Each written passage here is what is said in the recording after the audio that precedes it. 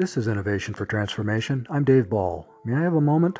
As reported in the publication Nanoletters, researchers at Kiel University's Institute of Experimental and Applied Physics in Germany have miniaturized information storage to the molecular level, and they aim for a much smaller target.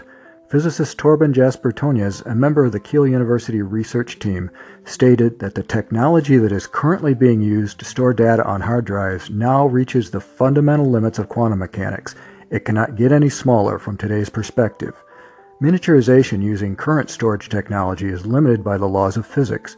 The quantum mechanical properties of most molecules enable information storage at the bit level, which is a 0 or a 1 in the so-called binary notation used by computers and storage devices. The successful new technology demonstration uses magnetic spin crossover molecules, which are capable of being switched between two magnetic states, high and low, and can encode information at the trit level, either 0, 1, or 2.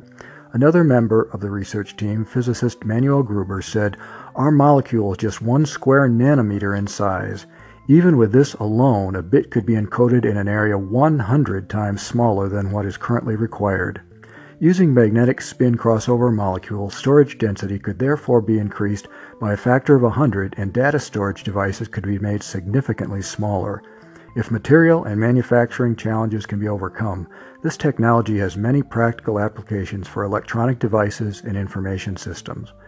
For thousands of years and billions of believers, the Bible has been a trusted storehouse of information about God. Recently, a team of scientists at the Technion Israel Institute of Technology developed a nanoBible, which compresses the good news of God's Word onto a tiny wafer that requires an electron microscope to magnify the font 10,000 times. Whether we carry God's Word in our electronic device, in our hand, or in our heart, the Lord invites us to come and reason together, Isaiah 1:18.